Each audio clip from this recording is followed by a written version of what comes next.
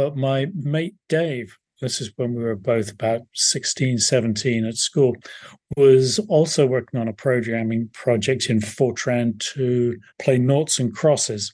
And he'd never got his program to stop cheating, but it did at one point shut down 2 nuclear reactors and evacuate an atomic energy research plant.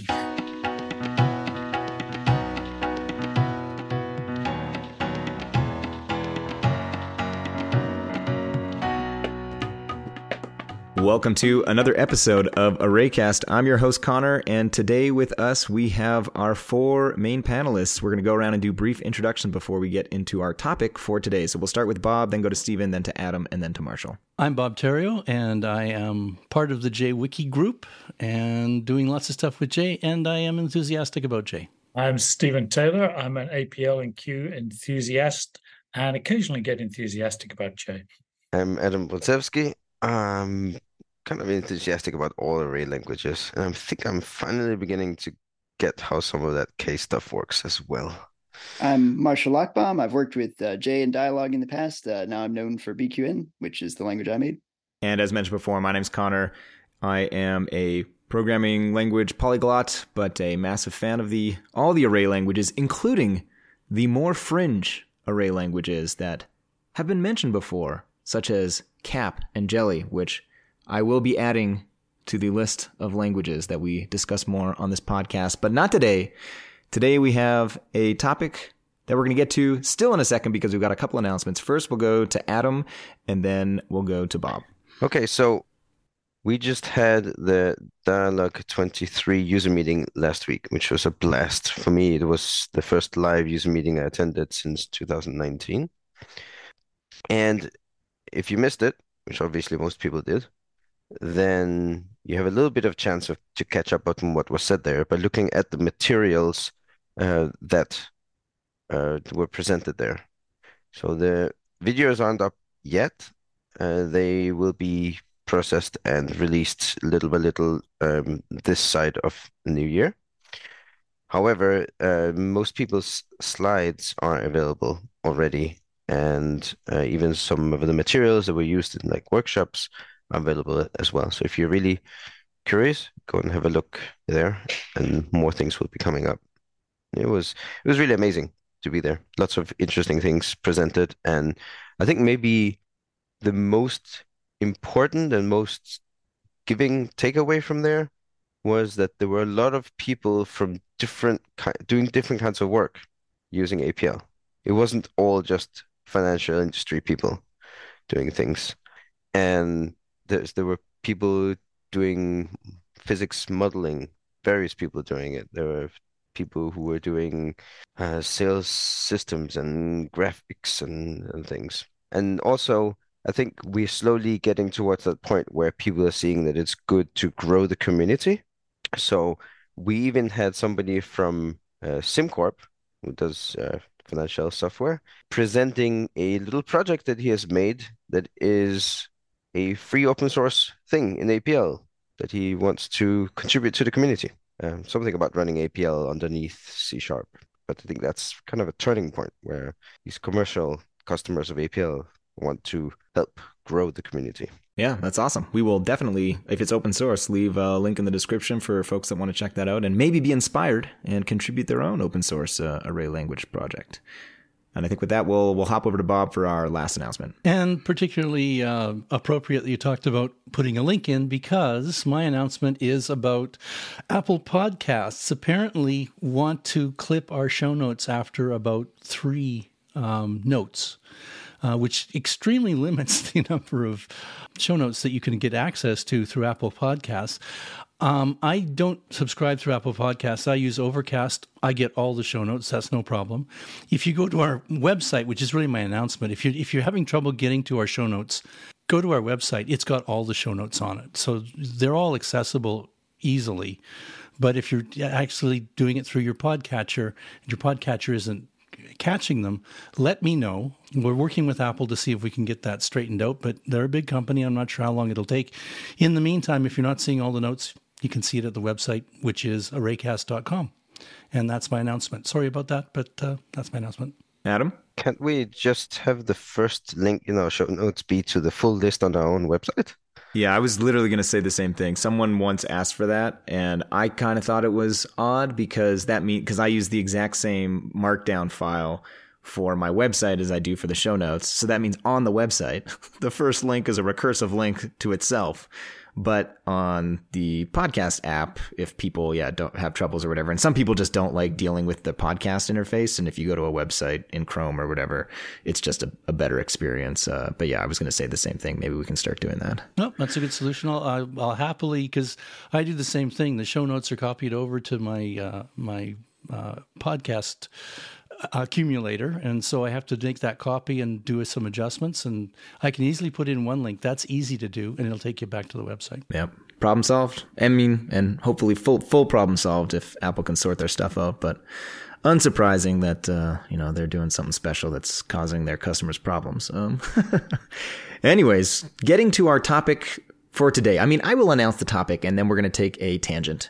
The topic for today is game programming in the array languages. And I think this is kind of going to be a precursor to potentially one or multiple episodes where we bring on guests from the community that have been doing some work in this space to TBA. I think actually we got messages from both of the people that I had in mind.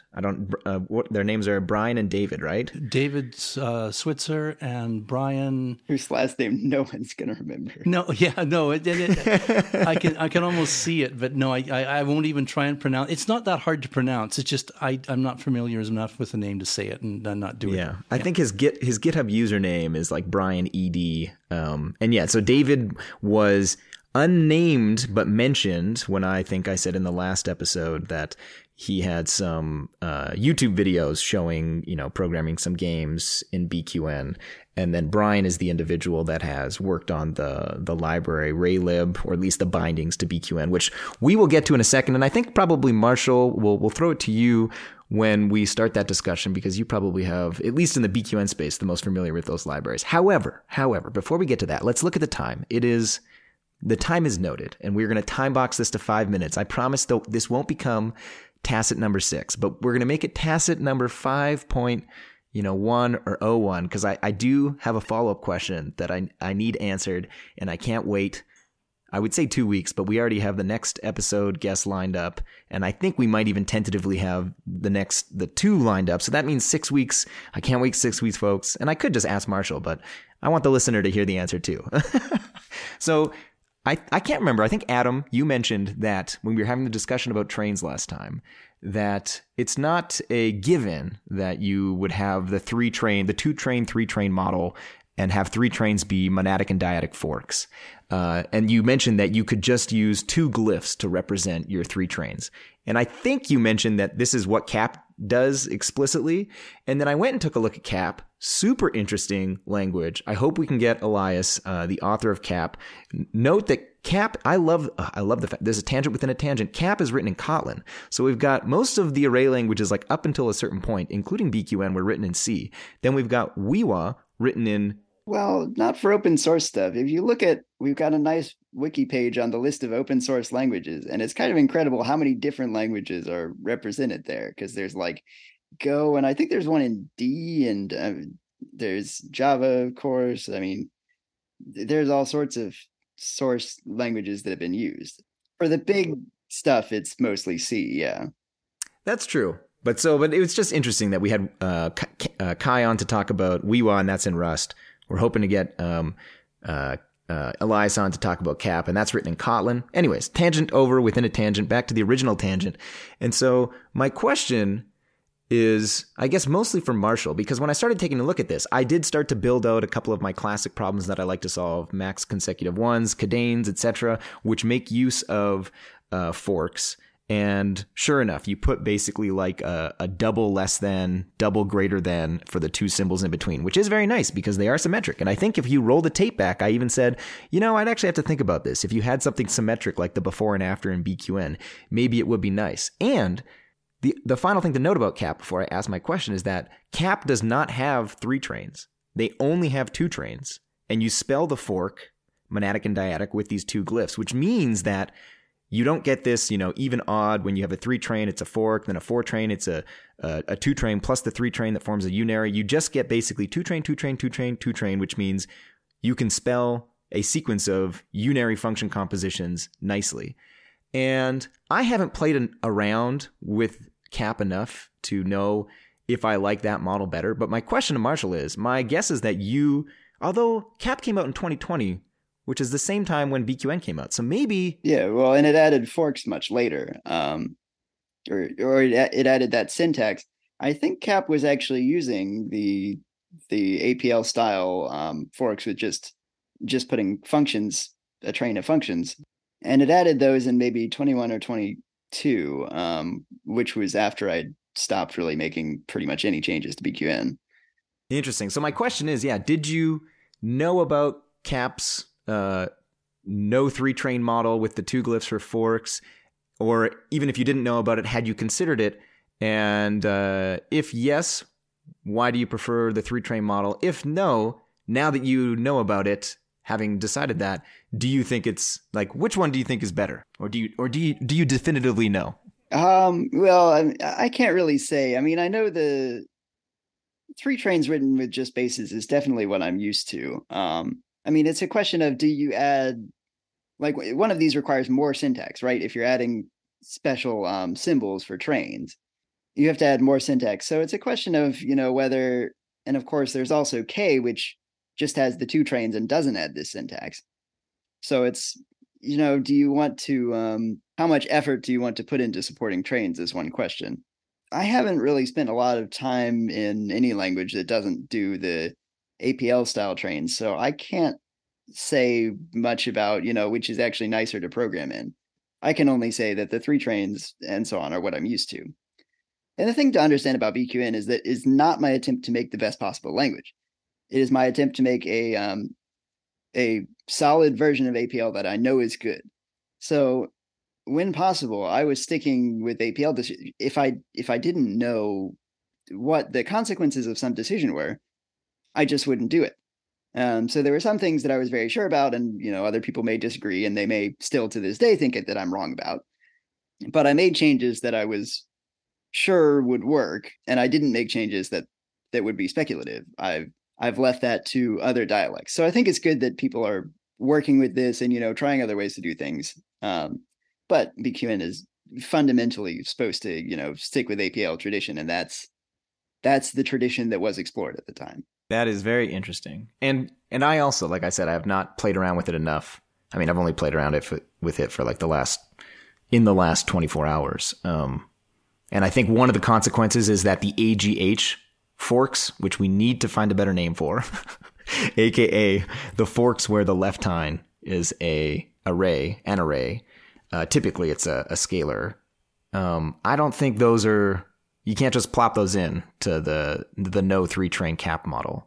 Although the nice thing is that you get reverse compose, which is proposed for, or has been talked about for Dialog APL, which is the analog of compose, aka gets you like the sigma combinator compared to S, which a lot of the times, like you have an extra combinator, which actually for certain cases where the left tine is, or actually when the right tine is identity in a 3 fork or 3 train, so you lose 3 trains, you gain successive B combinators, aka 2 trains just in a row, and then you also have reverse compose. Hold on.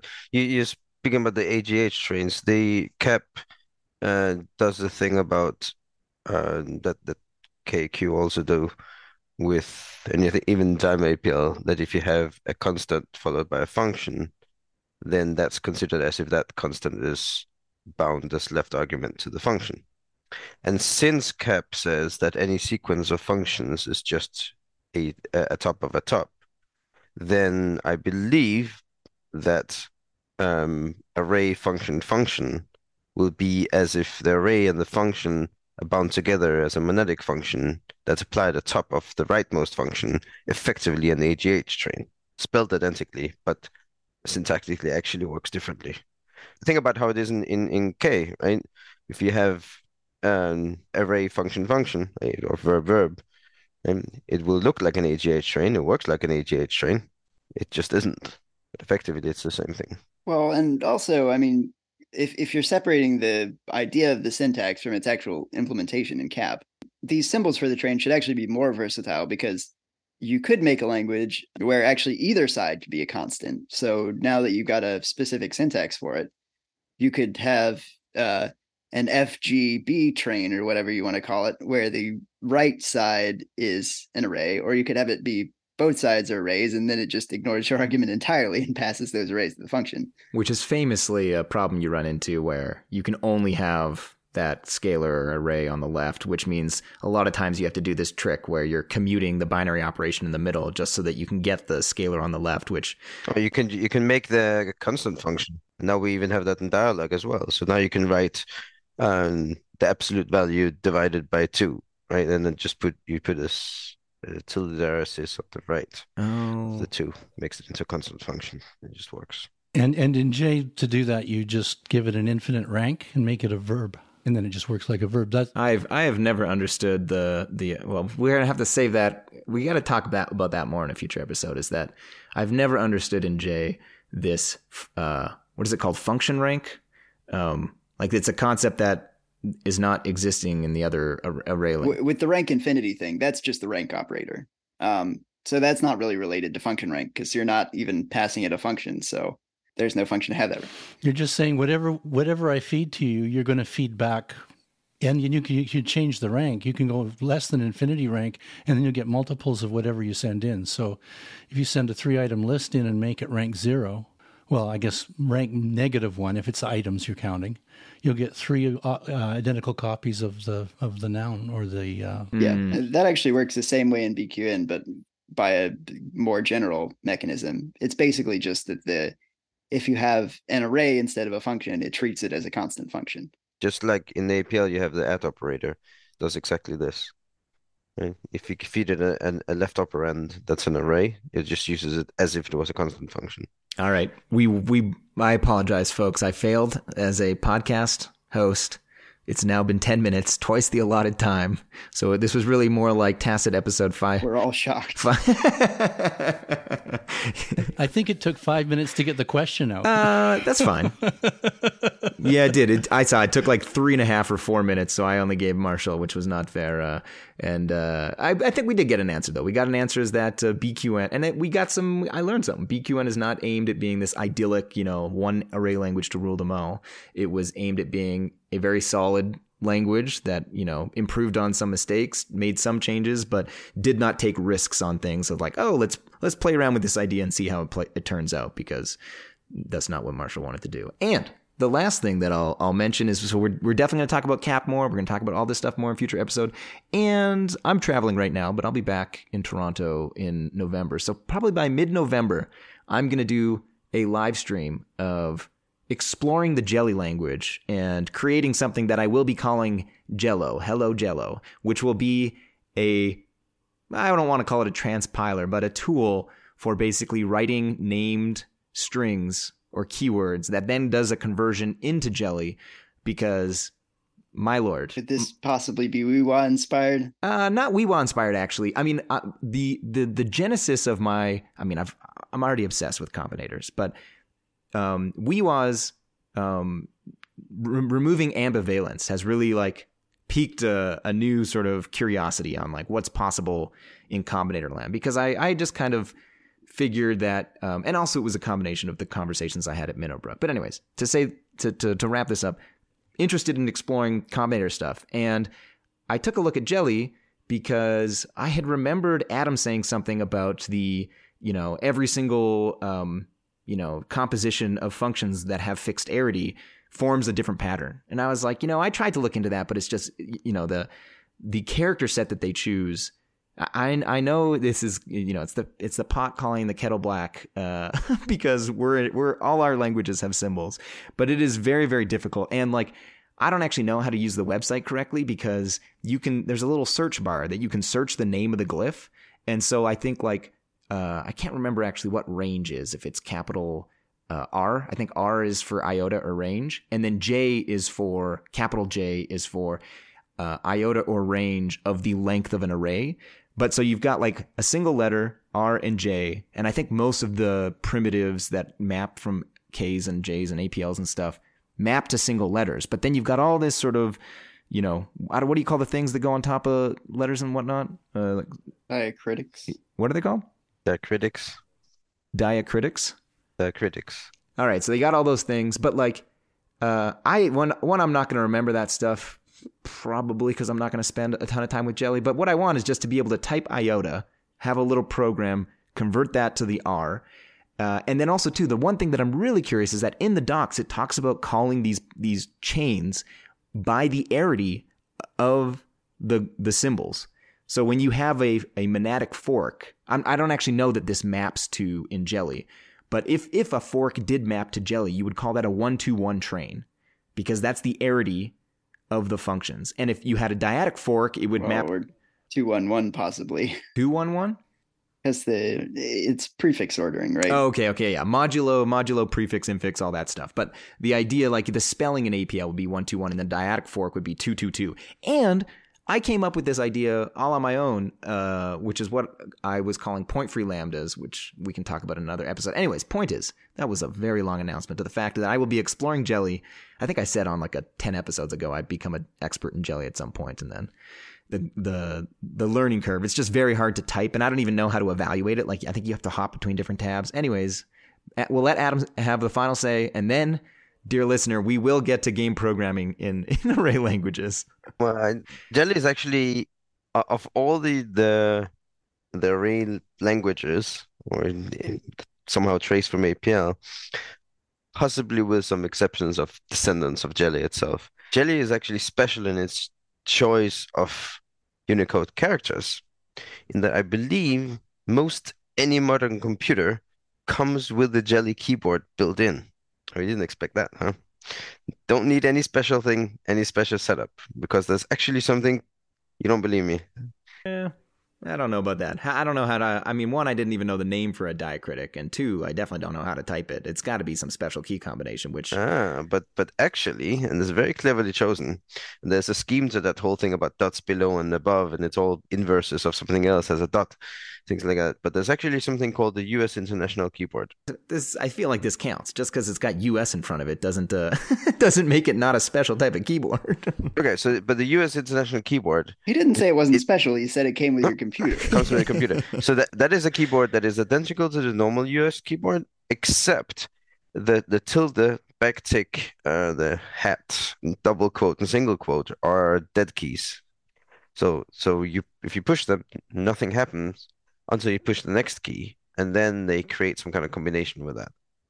Okay, so it's like the backtick keyboard that you know from Ride and TriAPL and so on.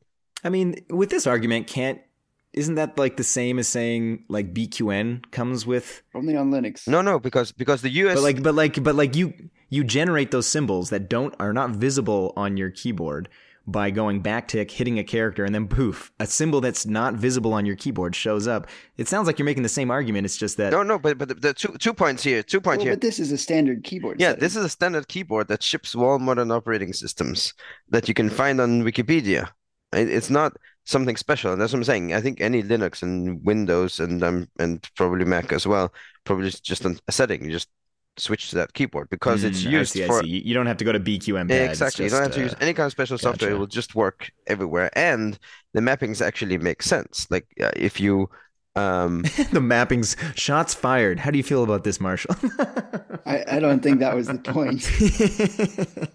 If you hit the, I believe if you hit the quote key and then some character, then you'll get like something like a quote on top of a letter, and so on. If you hit like a double quote, and then so it's a regular system where you get the same sort of diacritics on top of different letters by the key combinations. Exactly. So the reason that those characters are chosen like that is so that they should be immediately typable using this standard keyboard rather than forcing you to use some kind of special keyboard. I had thought that the reason was actually it was just in the first 256 Unicode characters, so they fit in 1 byte for code golf purposes. Is that actually the case? No, this is actually chosen so that Dennis, who made the language, could just type it on his US International Keyboard. Oh, okay. Well, we'll try and get Dennis on. I've heard he's sort of retired from, the public spotlight, but Stay tuned. Cap, Jelly, 25 minutes later, folks. And we will redeem ourselves because, as promised at the top of the episode, we are going to hopefully have David, Brian, and other folks to talk about this topic in more detail in future episodes. So I feel less bad about taking the first 25 minutes. I promise to try and do better next time. I do Tacit 6.1 after the actual Tacit episode. Back to, or I should say, our original topic was game programming in array languages. And I think I'll throw it to Marshall. And I'm not sure if we want to do like a round robin of what the state of the art in all the different array languages. I mean, I'm sure some have much less support than others, but definitely there has been, or at least I've seen a trend on YouTube of different folks showing, I think the coolest one is a 7-minute video of how to implement the snake game in APL. And it's kind of sped up a bit. So it's definitely more than 7 minutes of coding, but the video is 7 minutes. So, I don't know, Marshall, maybe you take it away. Wasn't it BQN? Did I say something else? I said APL. Whatever. Oh, sorry. Yeah, it was BQN. This is just a few weeks ago. David Zwitzer, I don't know if that's necessarily the correct pronunciation, but he's been working with BQN. He's been a BQN programmer for a while, but now what he's done, and I guess the development that leads to this is that Brian has been spending quite a while to bind a framework called Raylib to BQN. So the way that this works is that you have this this tool Raylib, which does graphics and everything, and I assume it's written in C or something. I've never actually checked, but it has an interface through C. And so BQN has our foreign function interface that calls native functions. And through that, Brian's written bindings that call all these Raylib functions, but not only like allow you to use them, but allow you to use them in a way that's kind of idiomatic in BQN that's much nicer. And so David's taken that and he said, well, I want to try out writing some video games. And I suspect he's not the only one to do so, but what he has done is put his whole process of making them into some videos. So there's two pretty long ones, which are kind of less edited. You'll see there are sections where he's debugging something and he just speeds through it. And then at the end of it says, okay, I figured it out. But I found them very watchable, actually. So he's got one, I think it's the first. Yeah, the first one is where he implements a lot of asteroids up to, it's not the full thing, but you have the ship and you can move it around and you can shoot the asteroids. And I think the shooting is not kind of fully implemented, but basically a pretty good portion of asteroids. You can get a clear idea of how you would finish the game from there. And then the second one, he implemented a full, enough to be playable version of Snake. So you can see how he builds up. And actually, it's pretty interesting, especially if you compare this to two Snake videos. So there's this long Snake video where he's just like he's working out a lot of things about how you would build a game in BQN. And he does it in a very object-oriented style, which is neat to me because one of the things that I found while I was developing BQN is that it does support this style. And I thought it was really cool that you can use, a paradigm that traditionally array programmers hate, but I've found a lot of uses for object-oriented stuff. But in my way of thinking, I guess he was at the beginning, using objects so much that it got in the way of the programming. But it helps make a framework for kind of organizing how you think about things. So you say, I've got this thing that I need to add to the game. What is it?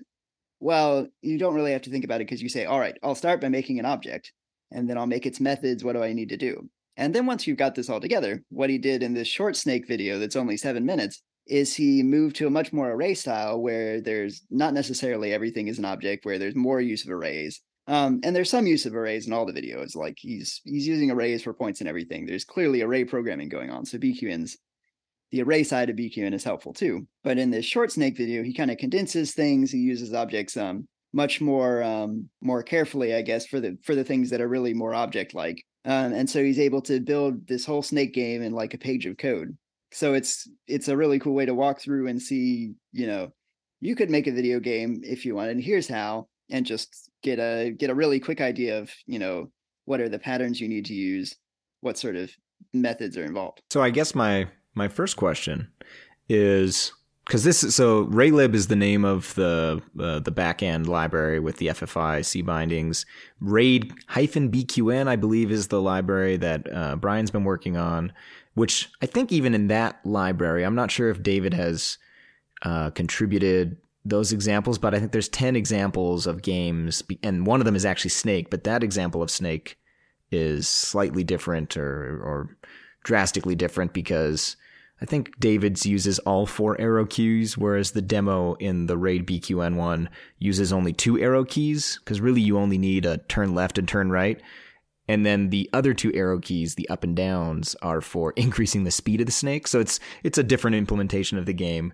And I played around with it and got that stuff up and working. It wasn't too much hassle getting that stuff up. You need to make sure you've got the dependencies for Raylib to work and whatnot, but the docs are good enough that it only took me like 20 or 30 minutes to get that up and running. So my question is though, is BQN the first language that has, because I'm not going to be the best at describing how Raylib feels, but it kind of just feels like a game engine built on top of like a HTML canvas kind of thing. You've got the ability to draw, your objects and whatnot, and it's got I can't remember what the name of the function is that gets run that sort of updates the screen. But it's pretty simple, but like a lot of the times for these kinds of games, that's exactly what you want. And even sometimes it's more than what you want. Like if you're designing a board game, you don't even really need that, refresh. You sometimes just want to trigger that. But so my question is, does J or APL have kind of, maybe not the same thing of like, FFIs linking to some, game library, or do they have some other facility? Like my guess is that they're, like I've definitely seen Thomas Gustafson's, I think his name was. He has that demo, which is like a 3D, boat simulation. So clearly he's doing some massive graphic stuff. But if I recall, he is also hooking into some, can't remember if it was some open insert letter library.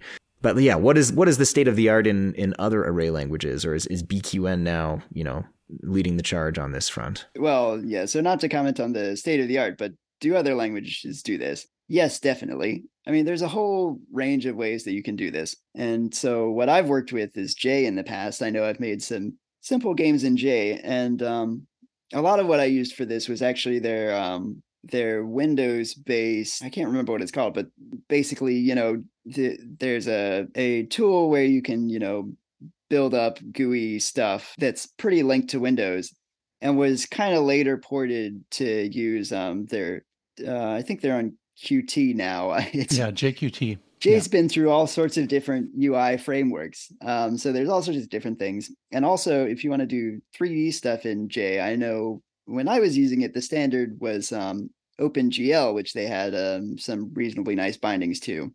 One of the things about this is that, everything, all the frameworks that people want to use, they're all constantly shifting underfoot. So like one thing is, it used to be that you could just be sure everyone was on Windows, and now there are quite a lot of Mac and Linux users, so you really want something cross-platform. And there are other considerations too. So if you really want to know the whole landscape, you have to keep yourself updated, and I'm not too updated on what different languages have done here. And for J, the JQT is probably what you would develop in, and they've got actually a web window that you can develop in and just basically treat it like HTML. It can be a canvas, it can be SVG. You can do all those things in terms of your graphics. It does support OpenGL, so you can do that stuff as well. But I guess the example, when I think of games, it's interactivity, right? And I would say the areas that I've seen it used, not so much for games, but one is what was Michael Wallace's was Tangent Storm. We had him on a while ago. He's using it as a presentation method. And I think he's using immediate execution to be able to do that. But essentially, he can program and present at the same time and do things with it in terms of, it becomes an interactive presentation tool. And the other one I'm thinking of is what Ed Gottsman's put together for the Search and Wiki. It's very quick, it's very interactive, and it's a search. And he's created this he sort of modeled it after wanting to be as quick as Twitch, that kind of a very active way of searching things. And I think he's accomplished it. And that's the other way that I see people using interactivity. And he's using JQT. And I think he's using Izadraw, which is a command within JQT to be able to create things that you can see on the screen. But I think that just shows the possibility. I haven't seen anybody doing any extensive graphics or anything like that. Maybe, well, it's not really a game. Again, I wrote a program called, or an application called Jig, which allows you to look at a noun and blow it open. So if it's boxes, you can tell the levels of boxes, what type of a noun it is, just by looking at it, because it basically creates the noun, interrogates the information, and piles it out onto a SVG object so you can see what you're dealing with, which is kind of useful. But I wouldn't call it a game. It's just interactive. Adam? So in APL, I don't really know what is with other APLs than Dialog in this regard. Obviously, the Dialog has a solid, well-tested C interface, so it can call things like that, and it can communicate with other things like Python and .NET. But natively on the Windows, it has what's often referred to as Quad WC. It's not entirely good precise name for it, but basically it has a very nice tight integration with WinForms, which is a bit old technology by now, but it still works strong, and all the flagship applications are still using Win32 API for things. And there you can definitely have graphical games with interactivity, real-time stuff. In fact, if you have a normal install of Dialog, then there's a Spider Solitaire implemented like this. Looks a little bit rough. It could be polished up more. And we're working on improving the bitmaps there so that modern screens doesn't make pocket-sized, tiny stamp-sized playing cards. And then we have the HTML renderer, which again you could do anything there that you could do in a browser, but it doesn't have to have its own browser. It can run local desktop as well. And you have direct access to a method called execute JavaScript. You can send commands like that. You can get callbacks for things without having to go through the whole network thing. And then we have what at least used to be called MyServer, still kind of called MyServer, but folded into something called DUI, DUI, which is the kind of framework to deal with widgets and make some things easier when building HTML content and interactivity. And I've used that myself for several games and little applications, including interactivity. And some of them you can even play online in your browser. We'll have links to some of this. So, for example, my children were small still, and they were just learning the alphabet. We speak Yiddish at home. They're learning the Yiddish alphabet. And I figured instead of me trying to repeat it and show them books and it's all boring, let me just write a little game to teach them this instead. So I did that. And so it has this game where it shows a keyboard, and you can take the mouse and click on keyboard buttons, and it says the sound of you can see the button going in, and says the name of the letter, and also gives you the children tasks. So it will say the name of a letter and then have the click on the right key on the screen. There's the 2048 game implemented like that.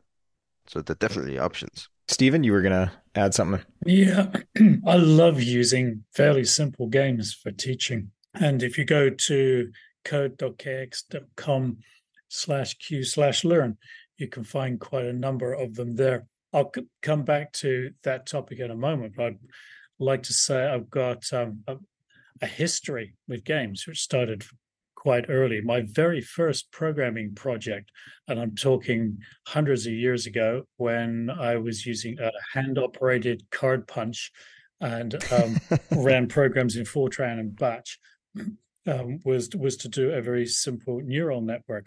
But the second one, I wanted to do a space war game. And I was pleased to discover that the name of the program that I wanted, Space War, had a maximum of 8 characters. It took 8 characters, which was as long as I could give a program name in those days. I never really got Space War operating, though I took it with me to university and played with it there. But my mate Dave, this is when we were both about 16, 17 at school, was also working on a programming project in Fortran to play noughts and crosses. And he never got his program to stop cheating, but it did at one point shut down 2 nuclear reactors and evacuate an atomic energy research plant. What? Decided to play global thermonuclear war instead. This was the plant no longer exists, but in Dorset there's a place at Winfrith Newburgh, the United Kingdom Atomic Energy Research Institute establishment. That was it.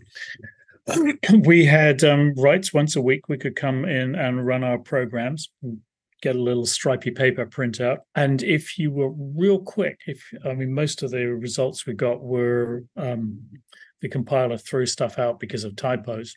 But we'd moved on from the hand-operated card punches, and we had electric card punches there. And if you were real fast, you could correct your typos, push the deck back in, and have a second run before you went away and came back the next week.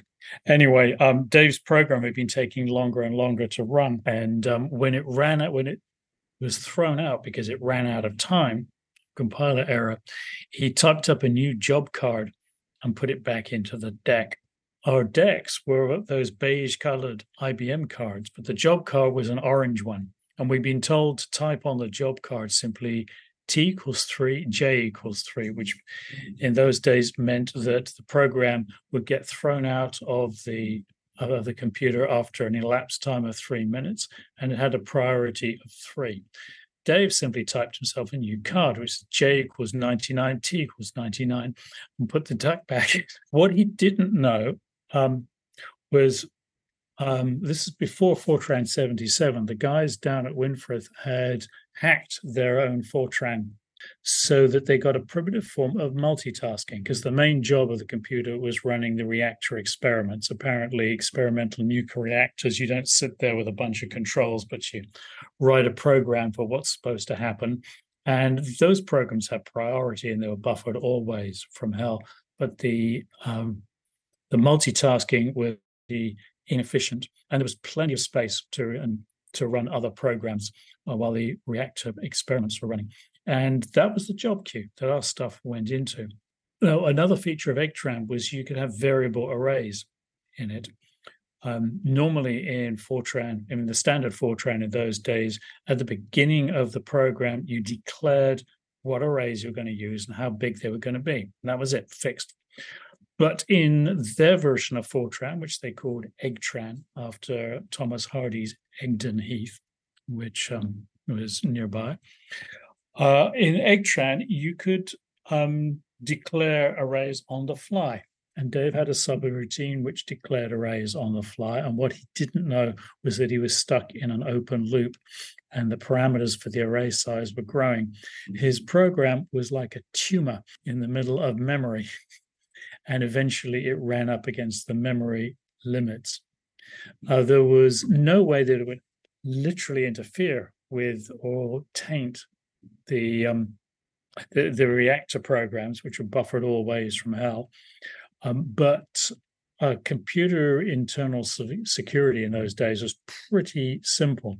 And basically, when it ran out of memory, it just rang the alarm bell and shut everything down. We knew nothing about this. We were hanging around in the punch card room waiting for the stripy paper to be ready so we could go back to school. And we heard in the distance something that sounded like sirens. You imagine something like a university campus. We're up on the second or third floor looking out of the window, and we see these huge plumes of steam emerging from the Dragon and Zebra reactor buildings. And after a few minutes, from the other buildings, people start emerging from the doors and walking briskly to the car park, taking their cars, and a line of cars forms and heads towards the gate. And we don't know anything about what's going on, but we think maybe we won't wait for the stripy paper, but we'll go down and go back to school, and we'll hear about all this next week. The following week, we returned. It had taken them, I think, 2 days to pick through the core dump from the computer. The mainframe had dumped itself over an emergency landline to the Atomic Weapons Research Institute at Harwell, where there was a reserve tape drive, which had spun into life, I suppose, alarming people, God, we lost Winfrith. They picked their way through the core dump and figured out what was going on, and then half a day after that, they spent getting the reactors heated up again and resuming course. They were very nice about it. Were happy to let us continue working there. I guess they just really didn't want anybody hear very much about it. I was gonna say that story is amazing, but it reminds me on a different scale of, I can't remember if they fired the intern, but there was an intern that managed to like spam everyone with a LinkedIn account or something, and then just with an email like with the title test. And I can't remember if that intern got in trouble or got fired or something, but I think the majority of the engineering community was like, I mean, that shouldn't be possible. An intern shouldn't have access to be able to like email every single user of the platform. And so that's what I was thinking is like, this is incredible. I mean, I can't imagine our listeners didn't thoroughly enjoy that story, but my thought in my head is like, how do these, kids essentially with punch cards have the ability to do something they're not supposed to do, but like, that's the thing. The intern wasn't supposed to send that email, but like, should they even be able to send that email? Like, how is it that you put a couple 99s and you basically you were able to like affect the nuclear like plant / simulation? Like, that just seems like wild that is even like, there's not, place guards in place to make sure that that's not like a low probability of happening, but like, that just shouldn't happen. That's nuts. That was 1968, and that's the reason why we have security now. It was the honor system back then. But they knew it was a problem for other programs to possibly interfere, but it's this side channel of your program could cause the machine to be shut down that you don't expect when you're on a multi-user kind of thing. It sounds to me like the nuclear group had a fairly enlightened approach to it, letting you come back on, because essentially they're using you as beta testers for their system.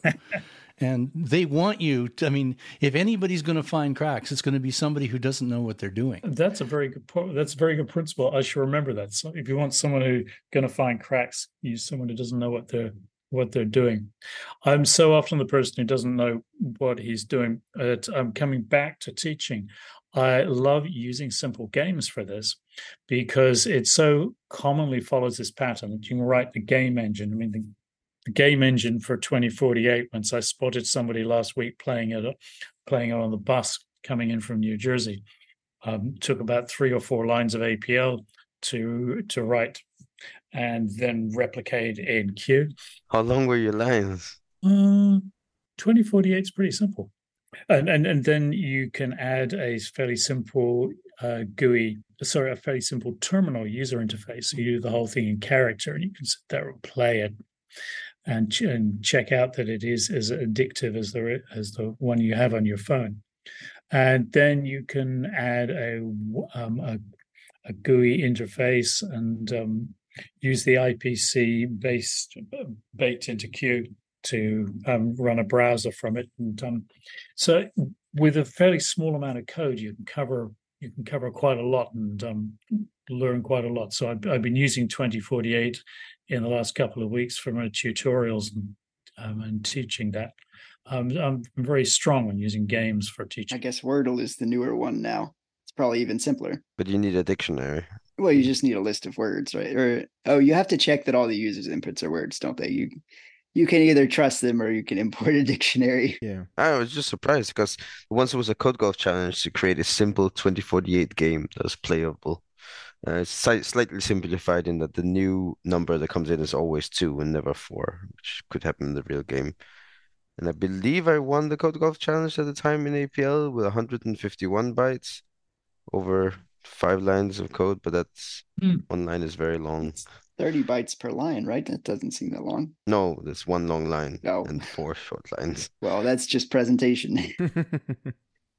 Well, that's something that actually I found very interesting. At one point when I just discovered Weewa, I was like, I got to make a decision. What language do I like better, BQN or Weewa? But I can't use these just simple, Code Golf, LeetCode. They're fun to do, but it's not actual. Well, I shouldn't say it's not actual programming. It uses a lot of skills that are useful in programming, but it's not an actual, application. And I was like, all right, I should just code a small game. And then I was like, I'll choose Mastermind because I've already used the exact matches in a couple talks I've given.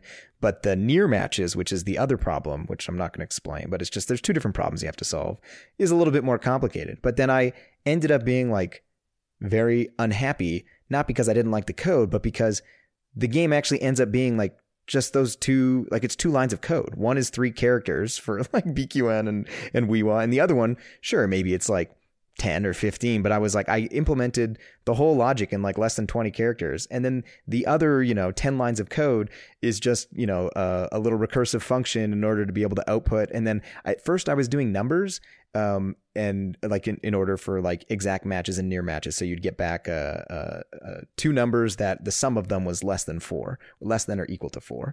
And, I was like, wait a second, I have these 2 numbers. I can turn them into red and white circles if I put them in a string and just do replicate. And so like in another 2 lines of code or 2 characters or 3 characters, I then converted my numbers into actual Unicode. And I was just like, wow, like, it's so easy to express the logic of these games that those aren't even like, and in the Python version of it, it's like, I can't remember, 20, 30 lines of code. Like I would consider that like a decently sized, program. It's not trivial. It's not one function. But because these array languages are so concise and so to the point, you almost need like an even more complicated, like what is a big enough problem in Python or Java or C++ to determine how you feel about it, just trivially. You're not writing some huge application. It's almost not enough for the array languages because you get your logic done in like 2 functions, 2 lines. And then you're like, okay, well, I didn't really code that much. I spent 30 minutes figuring out the UI stuff. And I'm not sure if that was the same thing that David found when he was doing the object-oriented versus like array versions of his Snake game. But anyways, just, something that I've encountered. That Dialog APL ships with this Stephens workspace that contains a one-liner implementation of Mastermind Interactive. But again, in text form. We started off with this and saying, like, how do you actually make a nice graphical-looking game? Doing a text-based one is often very simple, even in, say, C. But this is a good time to bring up the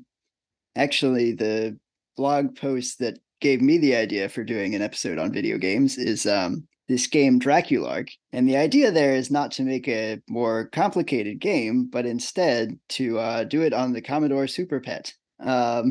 This is not an old game. This, as far as I know, was made like this year, but there's a blog post that walks through it all, and it was done, in the way that you would make an APL game in the 80s or something. And so that seemed like a pretty neat idea too, that you could work with. And I think this was not even either. It wasn't a nested APL that they had access to, or they didn't use any array nesting. So it was an old school APL. And so it's interesting also to see what you can do with just a very restricted style of APL programming where, I said, oh, it's great to have the objects and everything. But what if really all you have is, one variable is one array and it contains numbers or characters? What can you do with that? And turns out there's a lot that's possible there as well. So the Commodore PET is not dead, but only sleeping. I suppose so. I don't... The other game I can think of, and it's Dialog APL, is John Scholl's Game of Life, which is one line, right? So it's not really an interactive game. Is that a game, though? It's a 0-player game, is what Conway called it. I believe I have somewhere also with that my server, that I mentioned. I have an interactive version of it, meaning it can just play like normal, but you can also go in and click on the grid to add or delete a live cell, and then but that it's just taking the Game of Life as implemented in the Stephens workspace and wrapping a little bit of graphics around that. But yeah, it's amazing what you can do. A small amount of code. You mentioned too, Stephen, that at codekx.com, because I was not even sure that Q would be usable for. But I guess you're saying so. You're saying that you've done 2048 on the terminal. Does Q? These are all text, right? The ones that are... Yeah. Does Q have support for any graphical stuff? I was thinking it wouldn't because it's such a financial... Or not, I shouldn't say financial. It's such a perf centric language that I would imagine that there hasn't been too much investment in like a GUI or that kind of thing. But I could be wrong. Well, the GUI is not native to the language, and you're right about that. But it's a general purpose programming language, and you've got IPC baked into it, so it's trivial to run a web server from your app and just deliver HTML. Right, similar to what a couple of the other Adam mentioned that as an option. I haven't tried it, but if I wanted to do like game type programming in K, the first thing that I might go for is John Ernest's Special K. Yeah, I was going to say we should mention that. Because, that's very media oriented. And I'm sure it has some interactivity. He has a snake game as well in that. But again, it's really nice. It's really nice for the teaching of this stuff, because the game is such a small domain. You don't need to know finance or engineering or anything like that. And as Adam keeps pointing out, the core of the logic is just a few lines. So you get to build something that's small but non-trivial and important architectural layers. You've got the functional core of the logic. You've got some kind of looping structure for playing the game, and then you can put on top of that the GUI user phase or the IPC for a multiplayer game. And you're really you're not spending a lot of time having to generate a lot of code. You're kind of getting there and learning principles. So for study and teaching, this is brilliant. Yeah, I agree. It's a lot of people get into software development and programming because of their fondness for gaming, right? And it is a very, very rewarding way to program, whether it's gaming or just any kind of instant feedback. Like, I just think the REPL is like another example of why it's like you get to instantly see the results, and why I love like BQMPad, because like you're not even getting new lines. You're just getting live feedback, like updates of your result is like when you're game programming, and the first thing you do is you whip up a little panel, and then if it's when I was programming the Scrabble game, then you have your 15 by 15 grid, and just even seeing the 15 by 15 grid is like, oh my God, that's so cool. And then you have to, some of the tiles have different colors for triple word, double word. And then it's a very simple thing to like go get the RGB codes for the colors you need. And like I even found like an old school, I think it's the 1969 deluxe version, which has this very like, there's a bunch of different Scrabble themes, but like that color theme is my favorite because it's the one I used as a kid. And I went and like, did a color picker to get the exact, colors of that, got the RGB codes from some website. And then you create literally like a 15 by 15 grid, or you can create like a hash map and store the indices. But like it only takes, 10 to 15 minutes to get the info you need to get that to update. And then you go from, a blank canvas to a 15 by 15 grid to a 15 by 15 grid with the colors. And you're just like, holy smokes, I'm actually doing something, versus if you're doing some, non-graphical thing, you get to see the result. But I think it's less exciting and less rewarding than seeing some kind of, GUI being updated as you program. Yeah, that's true. Actually, both with the GUI and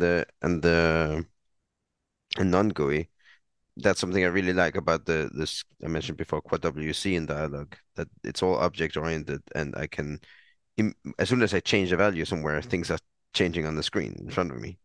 I can hand type things to change things. I can run a little loop that changes things so things will move smoothly around.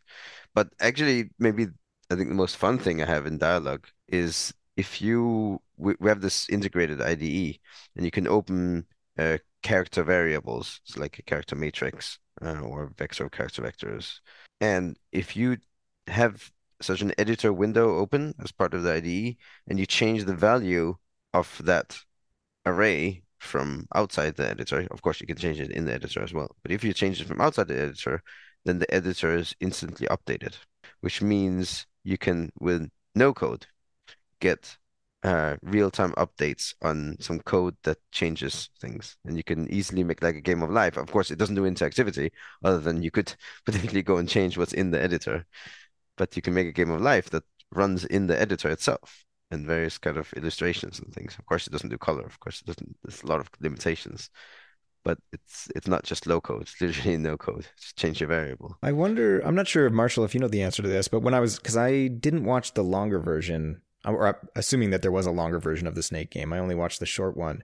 But a lot of the times it looked like he was switching desktops to one that had the Snake game and then one that he was developing in. And it looked like when he did the switch, like he wasn't recompiling or relaunching the window, and so he was, he'd add a box and it would just instantly show up. Whereas when I was trying to build up a small game using the RAID BQN, each time I made some change, I would have to go and like relaunch the window. Was that just a magic of video editing, or was he actually making live changes? I think he probably had some sort of editor set up for that. It would be my guess. We'll have to ask him because it's not clear in the video. Yeah, that is really cool. And that is the Clojure is the example that I can think of, that when you're developing in Clojure scripts for websites, they typically use a tool called Shadow CLJS, and you can like pipe in, there's a compile command, but there's also a watch command. So like developing when you have a watch command is so cool, because then you keep the the game or the web page on one page, and then you make changes, and as you save, it just like automatically updates what you're working on. And if you have an error in your code, it'll just show a 404 or something will go haywire, but then you can just go Control Z and fix it. And like, that is the epitome of real-time feedback. I mean, it's similar to BQMPad, right? You're just typing, and I mean, you have to hit save, and BQN just waits for 400 milliseconds or whatever it is. Well, there you don't have to press enter. So what I do is, since I would be doing a key command to save anyway, I just do a different key command to save and also update the thing that I'm working on if I want to do something interactively. So that depends on being able to, I usually do this in Vim, but whatever editor, if you can script it, you can do something like that. Stephen? Yeah, I want to point out, if you do as Adam says, you get a game engine going in a few lines of code, and you do that in functional form, so that you're basically got two arguments, state and a move, producing a new state, then you've got something that you can use to search a tree of move possibilities. And the code for doing that is very small. Now you move from a game engine that will just do the move state into something that starts to be smart, looking for better solutions. Yeah. It's very, very cool. That's good programming technique, coding technique to do that. Yeah, I'm pretty sure most JavaScript, I don't know if you call them frameworks or whatever, they have this kind of live updating. And I think that was, back in the day, Erlang, I think, was one of the first. They called it hot reloading. It wasn't necessarily for graphics, but you could make live edits to your code without taking the system down. And there are certain frameworks and languages where like that's not possible. And it's like especially if you're like designing something graphical, like it's very irritating if every single time you make a change, you've got to go run a couple commands and then launch something. And yeah, super nice to have that hot reloading and live edits being reflected in what you're working on. So I was going to say earlier, I'm not sure if this sets the record in that little bit where we did our round robin of, APLJ, KQ, BQN. I think we got more links in like a 6-minute period than we have on any other episode. So we will be sure to add all the links for all the languages if you want to go check out this stuff to maybe start playing around with whatever your favorite array language is and doing some GUI game programming. I hope, if I can figure out how to get RAID BQN working correctly, because I ran into a few issues on Linux, and I posted some issues, and I know that Brian, I think, is working on fixing them and may actually already have fixed them. I just haven't revisited to check. I hope to either make some YouTube videos or live stream converting my Python Scrabble game, or at least a subset of it, because the Python version has a ton of extra stuff that is really unnecessary for like a minimal Scrabble game. But I think that's super interesting, because in order for it to be efficient, you need to have a kind of try or dog data structure. Dog as in DAWG, which is a directed acyclic word graph. I don't think actually my implementation uses the full dog. It just uses a prefix tree, which is good enough. But like the point is those are node-based containers, which will be interesting to see how well that fits into the array model /BQN, or if there's some alternative array solution that's just as efficient that I just don't have my brain wrapped around yet. But anyway, stay tuned. I'm not sure. Are there any other final thoughts that we want to say other than sending folks to all the links that will be in the show notes, Adam? One more link.